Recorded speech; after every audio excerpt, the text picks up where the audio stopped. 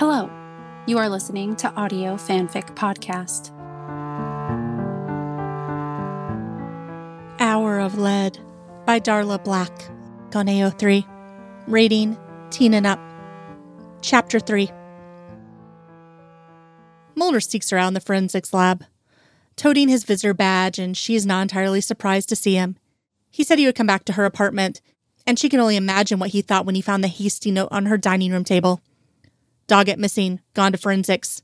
Lab to help however I can. He seems to want her to go home, but there is also that pride in his eye when she tells him it's an X-file, and that the work still needs her. He tells her he'll go look for Doggett in the morning, that she can check the lab work later, and she wants to dig her heels in, because how else will he know that she hasn't given up, that she never once gave up? I'm okay, she says. Really, I've been sitting down every few minutes. Come home, he says. His pleading eyes convince her, and the word home coming from his mouth, which makes her chest tighten. She gives her second swab to the lab tech and asks her to put away the body until tomorrow. I'll come back to check the results first thing. Mulder says. He touches the back of her shoulder to usher her towards the door. Scrubs.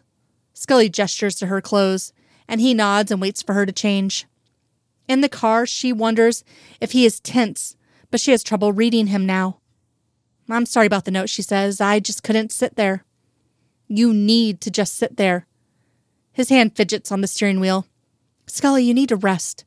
You've been out 3 times today already. I'm fine, she says. But something of a lie.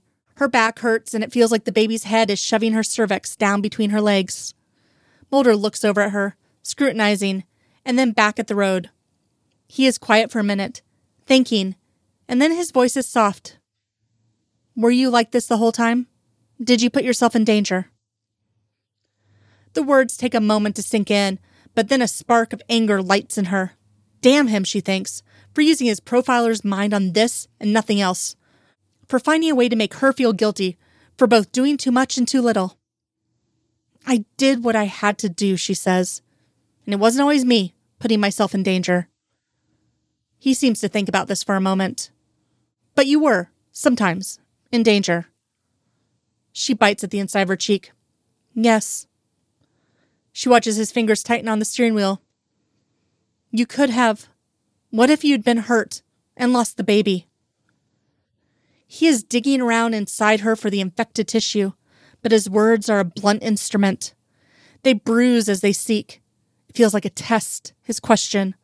It feels like he wants something from her. But she is too tired, and she has only the truth to give him. I'd have thought, she closes her eyes, I'd have thought it was just punishment, I think. What I deserved. For what? For failing you. She waits for some explosion, some reaction, but nothing follows. They are rounding the last corner of her street. Mulder is quiet as he parks, helps her out of the car, follows her inside. Sit, he says, gesturing to the couch. She does, watching him pace awkwardly for a moment, scratch the back of his head before sitting to face her on the coffee table. Their knees almost touch. I meant what I said before. He reaches out and takes one of her hands, searching her face. I do still love you. I need you to be more careful. She can feel the frown forming on her face, even as her heart beats faster. His fingers are warm, and the electricity between them is strong, as it ever was. But there is hesitation, yet, in his manner, and his words, a hanging negation, a silent conditional. What about you, she asks. Why don't you need to be more careful? His jaw clenches and he tries to conjure a smile for her, but does not succeed. Rest, he says. I'll make dinner. He touches her shoulder on the way to the kitchen. She listens as he works, to the sound of a pan set on the counter, the refrigerator door opening and closing, the click-click whoosh of her gas range coming to life. Then she is opening her eyes as he brushes her cheek and sets a plate in front of her. Salad and chicken and crusty bread with butter. She'd fallen asleep. Thank you, she says. They sit together in silence. She feels him watching her eat. For a moment, she is able to pretend that it is before, and they are just eating after work and things are normal. The Gila monster is venomous, he says after a while. It produces venom in the saliva and delivers it through chewing. She takes a sip of water.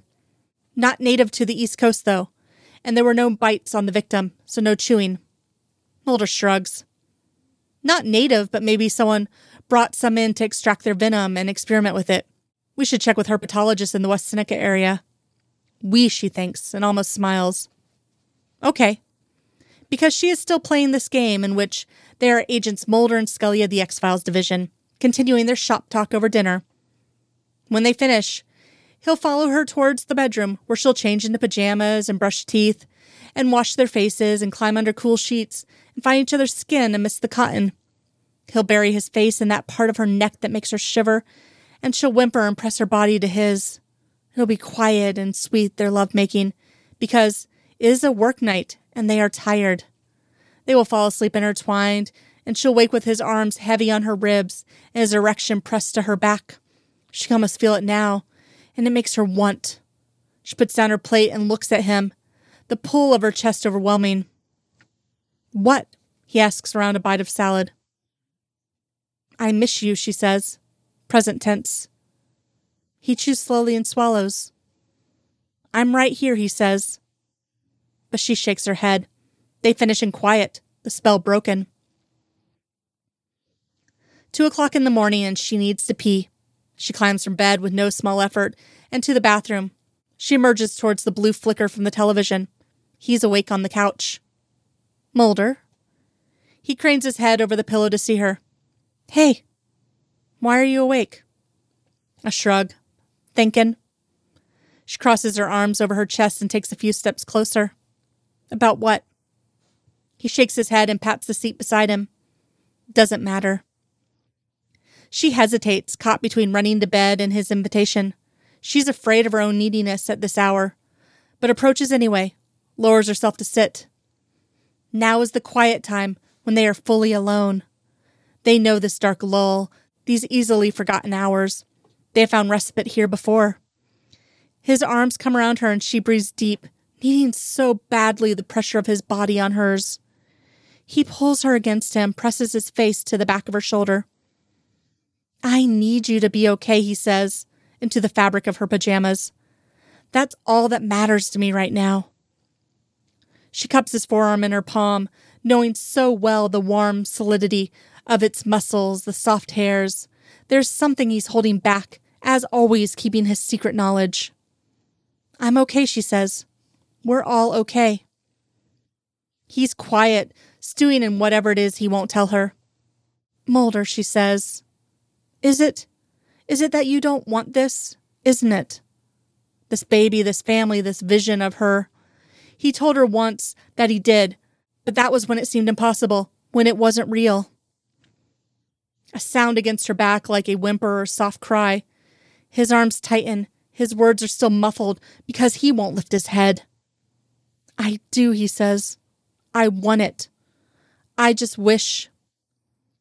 She tugs his arm, tries to get him to look at her, keeps her voice low as if a whisper won't scare away his answer. What? He shakes his head. I wish I could know this baby was. But he doesn't finish. Can't. In the silence he leaves behind, she hears what he didn't say. Mine. Ice in her veins, then she realizes why. She understands his distance, his reluctance. He thinks the baby isn't his. He thinks, maybe, that it is a monster, and he doesn't want to frighten her. Though her limbs seem filled with lead, she stands, reaching for him. Scully, he says, an apology. You might be afraid to get too close, Mulder, but I don't have a choice. She touches her belly, rubs it as if to reassure the child that it is wanted. I've had to. I have to believe this child is yours. I have to. He looks ill. The pain carved onto his face is visceral and haunted. She goes back to her bed and does not invite him. Even your mother isn't safe, can't be trusted. It isn't her fault, you try to think. Mulder is on fire. He's pulled taut like the skin of a drum. He stays to see that you are not dying, have not been poisoned, and then he's off with Skinner, and you are alone again. Just your blubbering, apologetic mother holding you tight in the sterile room. She's the only one left to bring you home. You try not to be angry. You cannot trust your own mother. You cannot trust yourself. Mulder is gone, smashing things to find the truth. You can't do this. You can't live like this. You are shoved into cars and told your baby is from some experiment or from God, but not from love. You are passed around like a thing, then shoved into another car to be taken away without him again. Scully's baby, this child you're carrying. He's put as much verbal distance as he could between himself and your child because he still refuses to acknowledge that it could be his. Mulder lets you go. He puts you in a car with an almost stranger to have this baby without him. He absolves himself of fatherhood again and again. He doesn't say goodbye. He doesn't say he loves you. You could die. Will probably die. You're in the moving car, passing hours and families and people living lives with their children and their dogs even now, and he is not even beside you anymore. There's nothing else to be done, so you sleep. Things happen in Georgia. Things happened. Bad things. You cannot touch them with your mind without breaking apart. In the hospital, he holds the baby by the window, bounces, kisses it, runs his finger down the tiny nose. He turns to you, comfortable, smiling, like he has done this 100 times, held his child in the morning light waiting for you to wake. "There's Mom," he says to the bundle. You sit up carefully and reach for your baby without thinking. How did you get here? What has your memory blocked to allow you to consciousness at all? The child you recognize with an instinctive pull. The child you must have, must hold against your breast in this still unfamiliar act. Mulder watches, unashamed, while you check the infant's latch and feel the strong tug of his mouth. The skin at his still reddened temple, his wrinkled forehead, his cheek as he eats. They are beyond any softness you'll ever know. The doctor said she wants to keep you one more full day, so we can leave tomorrow. Your mom is already on her way. I told her to wait, but she wouldn't. Wants to see him right away. You wonder what your mother will think. You wonder if she'll be angry about the way this happened. The nurses showed me how to change him while you were sleeping. They said we have to cover him with a cloth while we do it, or he'll pee on us. You smile some. Your insides warm at the thought of Mulder taking instructions from the nurse, listening carefully as she probably called him Dad and showed him how to slide the new diaper under the old one, how to fasten the tabs. For a moment, your heart feels full. When you swap the baby to the other breast, Mulder slides in behind you on the bed, and his arm comes around your shoulders. Are you okay? He asks. Yeah, you say. Yes, just a little dazed, I think. He presses his lips to your temple. You did so well, he whispers. I'm so sorry I wasn't there. You won't let yourself think about that night, about the terror that has marked every single milestone of this pregnancy and birth, but your breathing changes anyway. Your heart speeds, and you feel your fingers tremble under the weight of the baby. Mulder. But you can't even finish his name, and suddenly the room is blurry through your tears and slipping vision. You're woozy with the speed that blood moves through your veins. He brings both arms around you now, his face buried in your neck. It's okay, he says. I'm sorry. I'm so sorry. You're okay. We're all okay. He doesn't let you faint while holding the baby, and for that you are grateful. You are 3 in the bed, you think, an entire newborn nuclear family. The baby drifts, and you drift, but you are held up by the 3rd. 3. Oh, it's a magical number. He stays for a week, and then 2, but you are still bleeding when he leaves. You are milk sore and tired, and waking too often sweaty, and this isn't how you thought you'd have to say goodbye. Your apartment fills with his things, paradoxically, as he removes himself from your life. He holds William constantly and tells you he is sorry, so sorry. You look for the pieces of your armor, but they are in tatters, crushed like eggshells under a heavy boot. You must mother alone after all, and still raw. You are not even supposed to use stairs yet, or drive. You feel all the time that someone is standing on your chest. He holds you while the baby sleeps and whispers into your hair, I don't want to go. You are shaking with the terrible truth of it. Don't, you say. You can't. I knew this would happen somehow, but you can't. I'll die, Mulder. You shake. You can't breathe.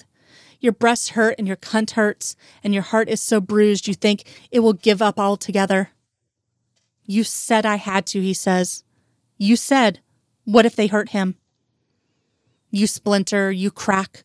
You cannot hold either of them apart from you, but neither can you hold them together, and the broken law of non-contradiction shatters the core of your rational self. What if? But nothing follows. There is nothing else. No certainty. Only a series of escalating, increasingly horrible what-ifs. He kisses you again, a full kiss with both palms on your cheeks. But between his skin and yours there are tears. I'm sorry, he says. I love you, and then I'll go tomorrow. It's like a blow that makes your ears ring, a car crash that rips your perception from the world, a numbing buffer between your senses and surroundings that will protect you from ripping, crashing, searing pain. You wait and wait and wait, but the numbness lingers, stays for months. Your greatest fear, and one that has borne out over and over, is that he would, and did, choose heroic martyrdom over you. In the end, you are not enough to make him choose the subtle fight, the one of minor action and unremarkable bravery, and holding the joy of small moments against the swallowing dark. In the end, he chooses the blind, grand thrust of his sword against unseen forces, and you are left, like the abandoned woman of yore, with spit up on your blouse, an empty heart, the weight of 1,000 future days alone. You think you should have known. He was never intended to father. That was never his verb.